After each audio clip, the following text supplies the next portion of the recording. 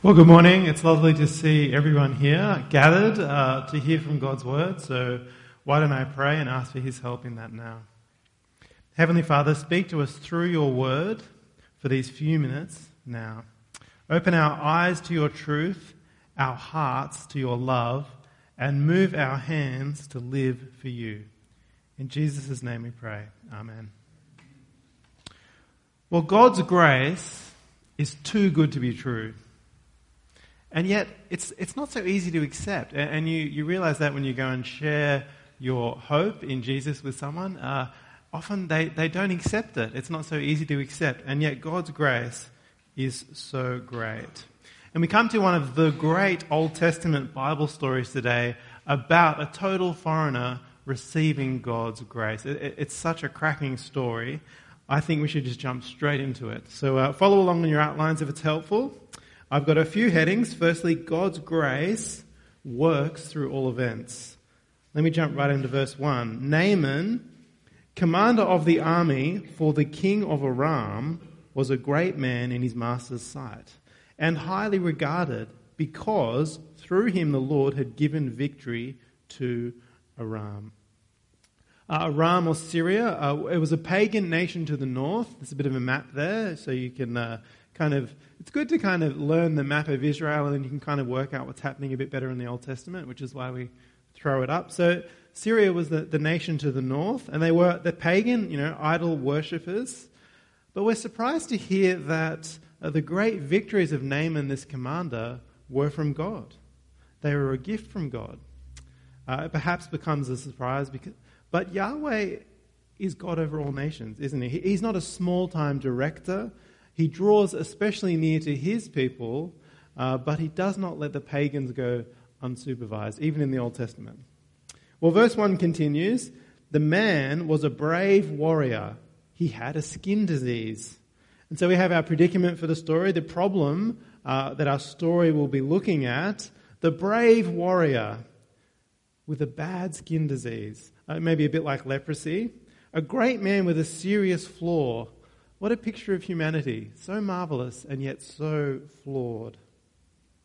Now our story introduces another character, small as a mouse and yet in possession of the greatest gift. Verse 2 says, Aram had gone on raids and brought back from the land of Israel a young girl who served Naaman's wife.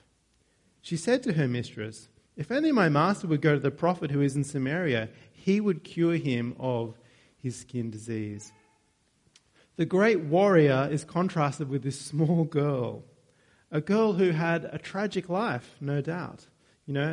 Almost certainly being ripped from her family because of this raid, trafficked perhaps, a victim of kind of these movements of these powerful empires, and there was this girl kind of crushed and blown by great forces. And yet she's full of hope, grace and care, for she knows God. And she feels compassion. She cares for Naaman, her master. And so she shares the source of her joy, of her hope with him.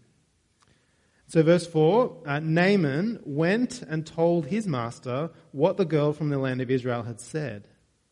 And our story unfolds. The king of Syria agrees to let Naaman go to visit Yahweh's prophet in Israel, to see if he cannot be cured of his skin disease. They pack for the journey in verse 5.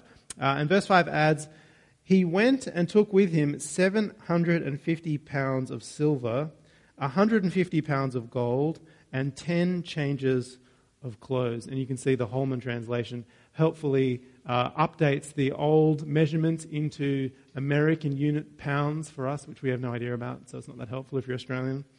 But anyway, it was a lot of stuff, is the point. And you notice the 10 changes of clothes. I assume that's because Naaman was a bedwetter, wet his bed at night. No, that's not it. It's the clothes were no doubt gifts, part of the gifts. So the pagans travel to Israel. Let's jump into when Elisha and Naaman first meet. And we'll see our second point, God's grace offends when offered. So look at verse 9 with me.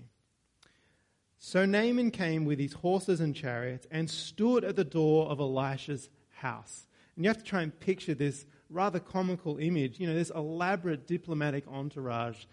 There they are, pulling up outside. Elisha would have been an incredibly humble abode. Whatever it was probably just, a cave in a rock or something. Maybe upsetting the neighbors with these Syrian chariots laden with gold, leaving tread marks all through the lawn. I don't know. Hope they got the right parking permits. But the great warrior with his lorry of money stands at the door of Yahweh's prophet. Verse 10 continues, Then Elisha sent him a messenger who said, Go wash 7 times in the Jordan, and your flesh will be restored, and you will be clean. Elisha sends a messenger, some guy, with the instructions. Elisha, he doesn't even see Naaman. Why not? I mean, maybe he hadn't done his hair in the morning or something. Why doesn't he greet his traveller in person? What's going on? He doesn't see him, and his instructions are, they're kind of stupid, aren't they? Wash 7 times in the Jordan. It's a bit like those banal ads on the internet, just do this one little thing and then you look like Brad Pitt. Just eat 1 carrot a day and then it'll cure your baldness or something. Elisha's words feel like this, just do this one little thing and you'll be healed. What is going on? Has this great man travelled all this way only to be insulted? Well, Elisha's teaching Naaman and us about God's grace. We learn 4 ways here that God's grace is offensive. Firstly, God's grace is offensive as it forces us to humble our pride. As we follow our story, Naaman unsurprisingly gets angry. Let me read it from verse 11. But Naaman got angry and left, saying, I was telling myself, he'll surely come out, stand and call on the name of Yahweh his God, wave his hand over the spot and cure the skin disease. And I love the internal dialogue. I was telling myself, he's surely going to come out. The Hebrew literally says, surely he would come out to me, is kind of the emphasis there. Surely he'd come out to me, the great Naaman. And like all of us, Naaman forgot that his greatness was from God. It was a gift from God. Elisha, he treated Naaman like a leper who was unclean, not to be touched, like a leper who needed to be healed. And if you come to God, he will treat you like you need to be healed, because we all do. And so it forces him to humble himself. The next thing we notice is that God's grace is offensive as it reverses expectations. Naaman's offended at the lack of spectacle. Notice his words in verse 11. He says that he'll surely come out, stand on the call on the name of Yahweh his God, and wave his hand over the spot and cure the skin disease. He was expecting some elaborate spectacle, some song and dance, a waving of the hand. I like saying that. Anyway. Instead, he's given instructions which, they're specific, they're simple, they're ordinary. Ordinary things which, of course, don't heal, which is the point. They do. With God's extraordinary power, they would. God's grace is the reverse of what someone expects in a religious encounter. We expect someone wearing something fancy, perhaps, a hat or a robe maybe, with some smoke and some special words, maybe some herbs. And of course, some kind of payment. But thirdly, God's grace is offensive as it can't be earned. Naaman expected some kind of transaction, a bribe. That's why he bought all the gold, isn't it? People expect to earn their grace. Tell me what to do. I want to do something. Perhaps say 5 prayers a day. Do this one special thing, this little trick, and you can earn your gift. But what a mockery these things make of the gift, as though you could earn God's forgiveness with just this one small thing. And so Naaman gets angry and leaves. God has been far too irreverent. His grace is such a reversal of expectations that it offends. But somehow Naaman's servants can see that this is the issue. And so they say to him in verse 13, "My father, if the prophet had told you to do some great thing, would you not have done it? How much more should you do it when he tells you, wash and be clean?"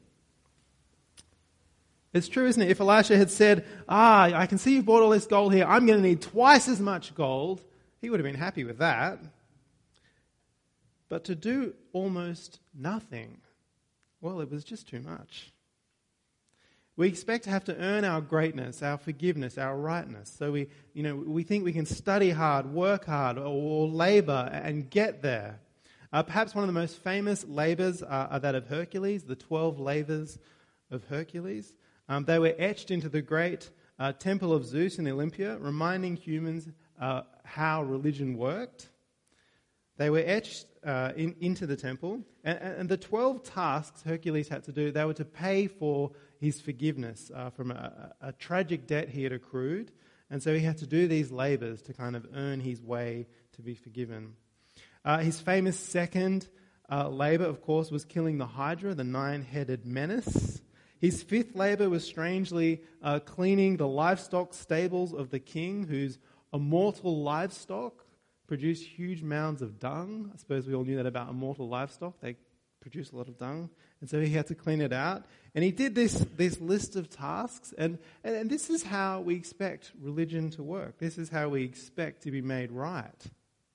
If you want healing or forgiveness, you're going to need to earn it. But God's grace, it reverses the whole scheme. We don't have to labor because God did it in his Son. Jesus' labors were done in his life of sinless service and death on the cross, so that now we can have forgiveness under him. The Hydra has been killed. The hearts of dung have been cleaned. No, I'm probably stretching his metaphor too far now, but you get what I'm trying to say. Jesus has done the labors. Well, my fourth reflection then is that God's grace is offensive as it happens on God's terms. See, there's no bargaining with God, and Naaman sees this. God sets the conditions. And Naaman, who commanded thousands, needed to learn this lesson. Elijah says, go wash in the Jordan. And in verse 12, Naaman says, aren't Abana and Pharpar, the rivers of Damascus, better than all the waters in Israel? Could I not wash in them and be clean? So he turned and left in a rage. But God's grace is on his terms, which we see as our story unfolds. Naaman, his men persuade him to listen to Elisha. And so verse 14 says, Naaman went down and dipped himself in the Jordan 7 times, according to the command of the man of God. Then his skin was restored and became like the skin of a small boy, and he was clean. Naaman did what God had asked.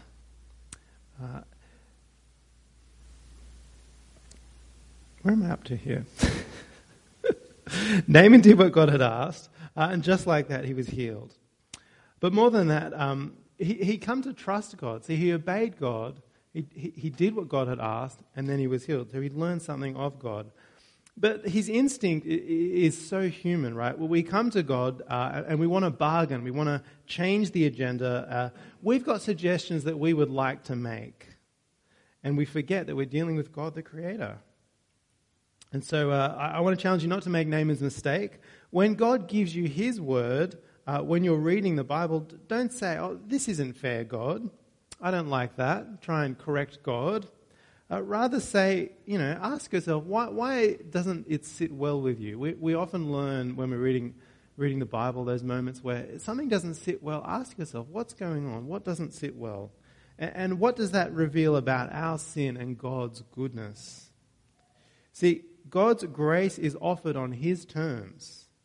We are those that trust him, and therefore we're those who obey his word, as Naaman did. Well, the story of Naaman, it couldn't really get any better. And what follows is this great response by this man who's been thoroughly converted.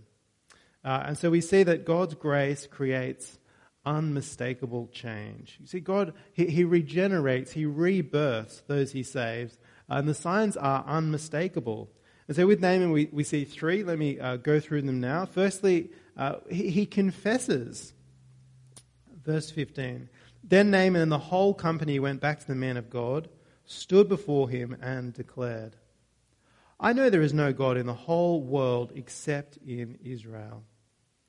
See, Naaman, he confesses, he declares that God is the universal God. And such a confession, it's more than mere words, it's a line in the sand. This is my God, he and him only, for he is Lord of the whole world. The next sign of regeneration in Naaman is his commitment, his service. We see that straight away. Naaman, he orients everything he has to the service of Yahweh. And we can see that in his wanting to give money to the prophet. At the end of verse 15, he says, "Please accept this gift from your servant." But Elisha said, "As the Lord lives, I stand before him, I will not accept it." It says Naaman urged him to accept it, but he refused. See, Elisha wants to make a really clear break with human religion and show Naaman clearly that God can't be bought, that the healing was not for money, it was pure grace. It was a sure sign of regeneration, though. It is a sure sign when people want to use what they have for God. They want to use everything God has given them to serve the true King. Thirdly, then, God's grace is seen in Naaman. We can see him not wanting to compromise. And we'll have a look from verse 17. Remember, Naaman, he's an outsider surrounded by idolatry. And so he says in verse 17, "Please let your servant be given as much soil as a pair of mules can carry. For your servant will no longer offer a burnt offering or a sacrifice to any god but Yahweh. However, in a particular matter may the Lord pardon your servant.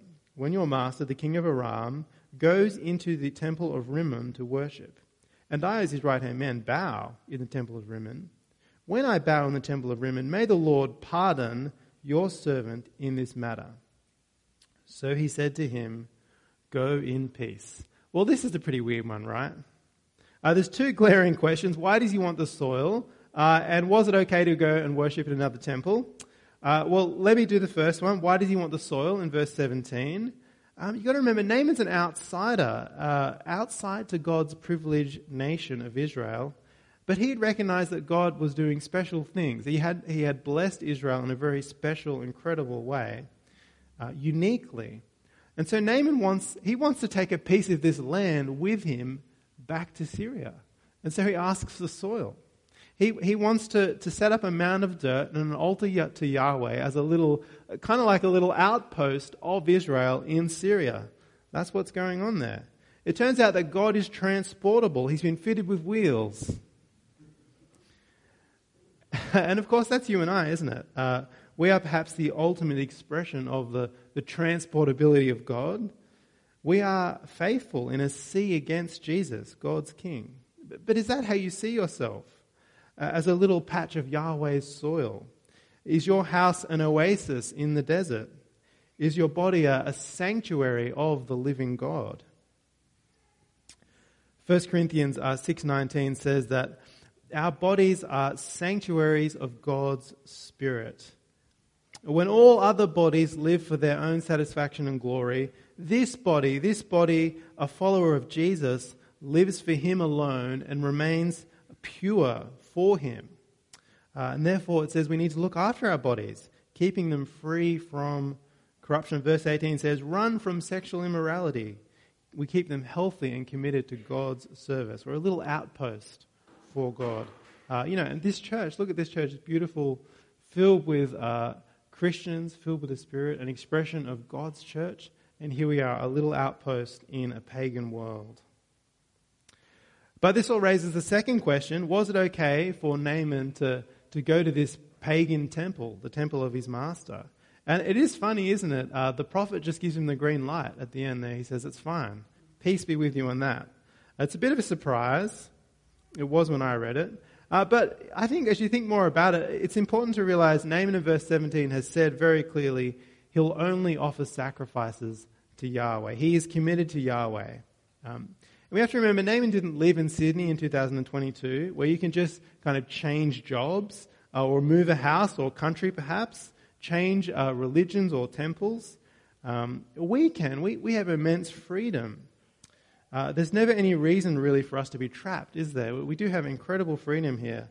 I doubt there's ever been anyone as free to serve God in a dedicated, pure way as us in this society, because we can.